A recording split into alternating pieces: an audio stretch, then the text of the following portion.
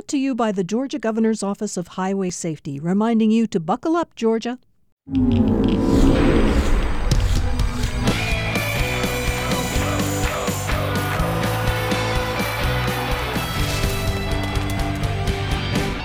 Welcome to another round of the Football Fridays in Georgia podcast here at Georgia Public Broadcasting. We're here talking everything high school football. Thanks for accessing us however you are doing so. I'm John Nelson of GPB Sports. Tommy Palmer of GPB Sports is in another place entirely. He's down in Statesboro. What's going on, bud? Well, I'm looking over our top 10, the GPB top 10, and there were a few losses in that top 10 last week, and there are actually a few shockers, to be quite honest with you, as you well know. Yeah, we were looking at the grid, and I was telling you that I had 28 games or 29 games that were circled one way or the other. But before we get into everything, I want to tip my hat to everybody in Sylvester. The losing streak is over at 15. Worth County knocked off Rutland 22-16. What were your top topics from the Department of Redundancy Department this week? Well, I think probably my shocks had to be the amount of points that Rome and Carrollton hung on each other. I was surprised that Milton, who's number 2 in Class 7A, took it on the chin, and I don't think anybody in Milton expected that. Nope. Glen Academy and Wayne, who have been playing since 1926, had their typical great game. Bob Morgan, who does the play-by-play for Wayne County, they were just thrilled in Wayne County, and they're off to a really good start. The quarterback is well. He played the other night, so all is good there. I really was surprised that Colquitt and Warner Robins was not a closer game, 41-14. That was kind of a shock, but nothing shocked me quite like the 65-51 track meet between Carrollton and Rome. Boy, was that a shock. And I tell you another one that really, and I know this shocked you, and not because they won, but it was a shutout, was the shutout tossed by St. Pius X over Marist 17-0 in that rivalry game. That was probably one of my bigger shocks as well, John. Yeah, I'll give you a couple that came across my bow. I got Archer knocking off Norcross 37-0. That was 30-0 before you could blink, and the 37-0 final there. And then in the Region of Doom, where you start region play in Single A, in Region 2, out of the blocks, Clinch had a 3-0 lead at the half. Then there were 3 turnovers. Irwin wins it 21-3 for your appetizer in Region 2 Single A for the Region of Doom and their trading of haymakers for the remainder of the season. Isn't that amazing? I don't think anybody predicted that. We had Clinch at 1 and Irwin 3, I think, in our poll. But Irwin is obviously the deal. They are, anytime you can go into Homerville and beat Clinch and hold them to 3 points, that's yeoman work, John. And you've got a couple of other things of note. Calhoun was down 10-0 at the break to North Murray. They come back to win that one for their 132nd consecutive region win. And, you have to tip your hat to Hal Lamb and everybody. Big win for Camden, shutting out Brunswick 37-0. And I'm just buzzing through a couple here. Oh, ECI. Graymont Summit, we talked about them last week. They get on the board, knocking off Portal 42-0.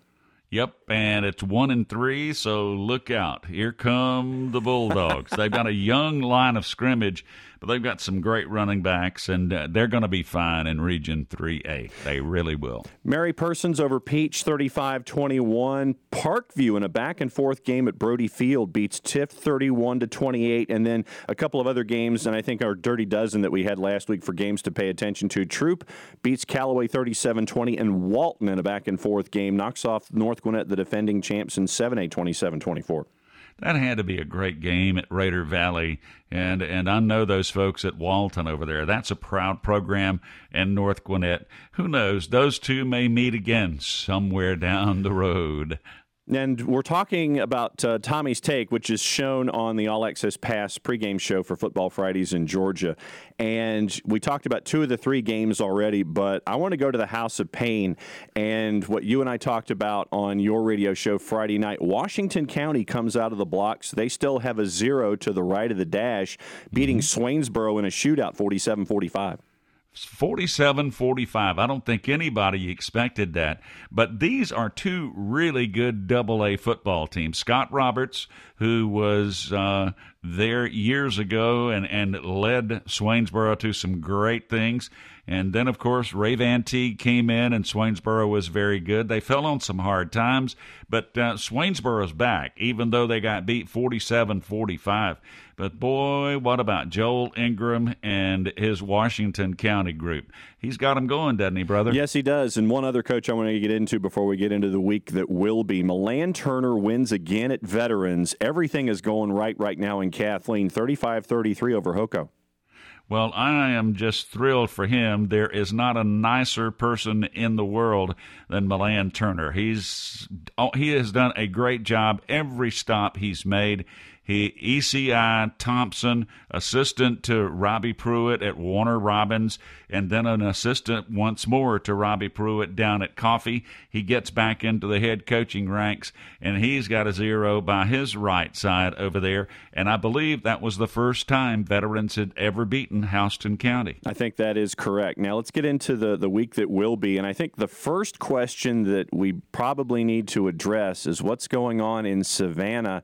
There were postponements because of Florence and her activity. The Valdosta Beaufort game was canceled because obviously you can't get out and you don't want to risk, student bodies and things like that getting into these kinds of situations. But what you've got now with the 14 teams that did not play on Friday, you're going to have schedule compression, and it starts this week. It does start this week. Calvary Day goes to Troutland. Then Troutland has to play again on Friday. I think maybe they may have moved that game. I'm not certain on that. Maybe you can correct me. But they may have moved the second Troutland game this week to 10 o'clock on Saturday morning. I would hope they have anyway. And so we're going to keep an eye on BC Groves, Islands Beach, Johnson County, Country Day, Johnson, Savannah, Jenkins, Matt Lazat, and Richmond Hill, New Hampstead, Savannah, SEB, Troutland, and Calvary Day, and just see how the schedule compression works for them going forward. Marquee games across the board coming up this week. Where would you like to start? You want to start with the plug for GPB TV? Do you want to go to Wintersville? Do you want to go to Warner Robins? Where do you want to start? Let's go to the plug for GPB. Why would we not do that? Where you can also see Tommy's Takes, Attaboy. John's Georgia, and everything else known to mankind in that 30-minute segment. And All Access Pass starts at 7 as we are at Grayson for Colquitt County and Grayson. Going to be a tremendous matchup in the first season when it comes to life in 7A. How can this be a bad football game? I mean, let's be realistic. How can this be a bad football game? Both of these teams have been pointing to this game. I did an interview with Rush back in June, and he said, maybe by the time we get to week 5 and we meet Grayson, we'll be a really good football team. Well, they're already a very good football team, and Grayson kind of stubbed their toe, and we didn't expect that to happen. But, hey, this one could be a preview of the 7A championship in the Benz come December. And Grayson last week knocks off Westlake 21-15. Once again, All Access Pass starts at 7. However you access Football Fridays in Georgia, whether it's GPB TV, GPB.org, the GPB Sports app, available on Android and iPhone. Tremendous plug by me. Thank you very much. Wintersville this week and Northside and Warner Robins this week. Those are two dandies. Warner Robins and Northside at McConnell Talbert. Always 15 to 20,000 there for that one. They may not sell it out when other folks come to town, but boy, when these two crosstown rivals meet, it's one of those throw the records out. And I understand that the Wintersville Classic this year is over at the old Valdosta High School Stadium, which is quite eerie when you walk in there. Yeah, I know. When you have the Valdosta players banging their helmets up against that metal, the tin as they're coming out of the locker room, it's one of the most intimidating sounds. And when you have two great guys like Alan Rodemaker and Randy McPherson going at it hammer and tong the way that Wintersville is, it adds another flavor to the whole thing. It does, and these are two great programs, two storied programs, as we like to say, that they are. And, of course, Lowndes is really good in Region 1-7A. Valdosta is always a factor in 1-6A. And this is just another one of those, John, that you can just throw the records out. It's a battle of turnovers and who has the ball last this week. And Milton and Parkview, another one that I had circled because Milton's 2-point loss to Roswell. This one has added meaning for them. They're going to the Big Orange Jungle to take on Parkview, who's coming back from the long roadie against Tift. And then Buford and Archer, which to me kind of sits there and it raises your eyebrow, and you sit there and you go, yeah, I like that one too. I do like that one. Buford is a very good football team, and when they put the hammer down in 5A and we reach the playoffs and we see who they play in there, we'll probably find out just how good Buford is.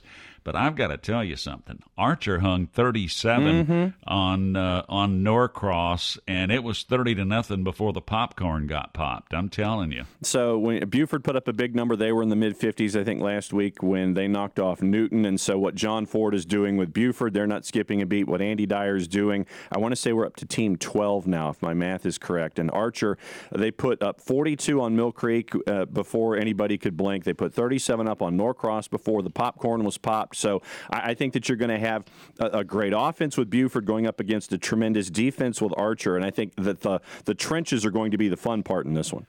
I agree, and it's what's up front that counts. And, boy, both teams have great ones. And they have great line of scrimmage. Spoken like a true lineman. I definitely knew that quote from you as a lineman was coming. So anytime you can tip your hat to a line, that's another tip of the hat there as well. So a couple of other games that kind of stuck out to me for one reason or another. We talked about veterans a little bit ago. Milan Turner now goes to Perry, and Perry has had a renaissance as well under Kevin Smith. They have, and their stadium now looks like Freedom Field, McConnell Talbot, all turf there now. So everybody will be on firm footing. Veterans, this is a key game for them, and it's also a key game for Perry. Perry's off to a very good start. But I just think veterans with our friend Milan Turner, they may be the surprise team in that region. Thomas County Central, Harris, and Harris County, and all that group. They may be the surprise team in there. They're making a statement, and it's a good one right now. And that is what you refer to as one of your pack-a-lunch, if not pack-a-lunch and pack-a-dinner regions, because of all the travel that you have to do in that particular gaggle of teams. Exactly, and the statement is 2 days and pack a lunch. If not a dinner. Two more games that I wanted to focus on, and then if there's anything left as we hit the 2-minute warning, let me know. Glenn and Ware, Thomas County Central, and Brooks. Yeah, listen, Maurice has got them turned around.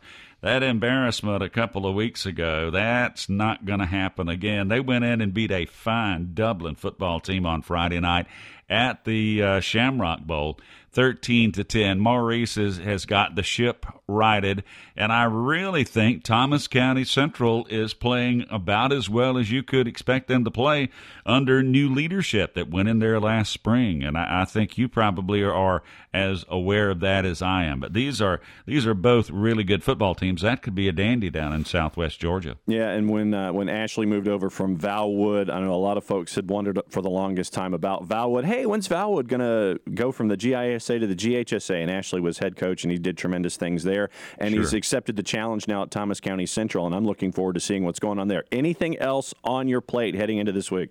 Well, I think probably a border war between Applin County and our friend Rick Tomberlin in his debut season down there in hometown USA, and Wayne County is going to be a good one. This is one of those traditional border wars that they play every year, and they kind of, I hate to put it this way, but they don't really like each other very much.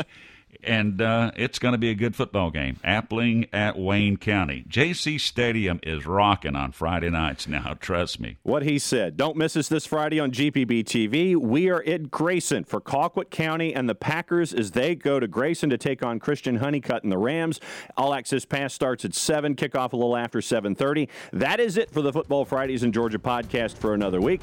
Thanks to me compadre Tommy Palmer down there in the borough, and we want to hear from you. You can reach us at gpb.org/sports. Subscribe to us anywhere where your favorite podcasts are found. So go to Podcatcher, do Football Fridays in Georgia, subscribe. You get it every single week. Don't forget to download the GPB Sports app as well. Will we have 126 points? Will we have over 1,200 yards of offense? You have to wait till Friday to find out. Show's produced by Sean Powers. He's in charge of the ones and twos. Football Fridays in Georgia is a production of Georgia Public Broadcasting. I'm John Nelson. He's Tommy Palmer. Play it safe, everybody. We'll see you next week.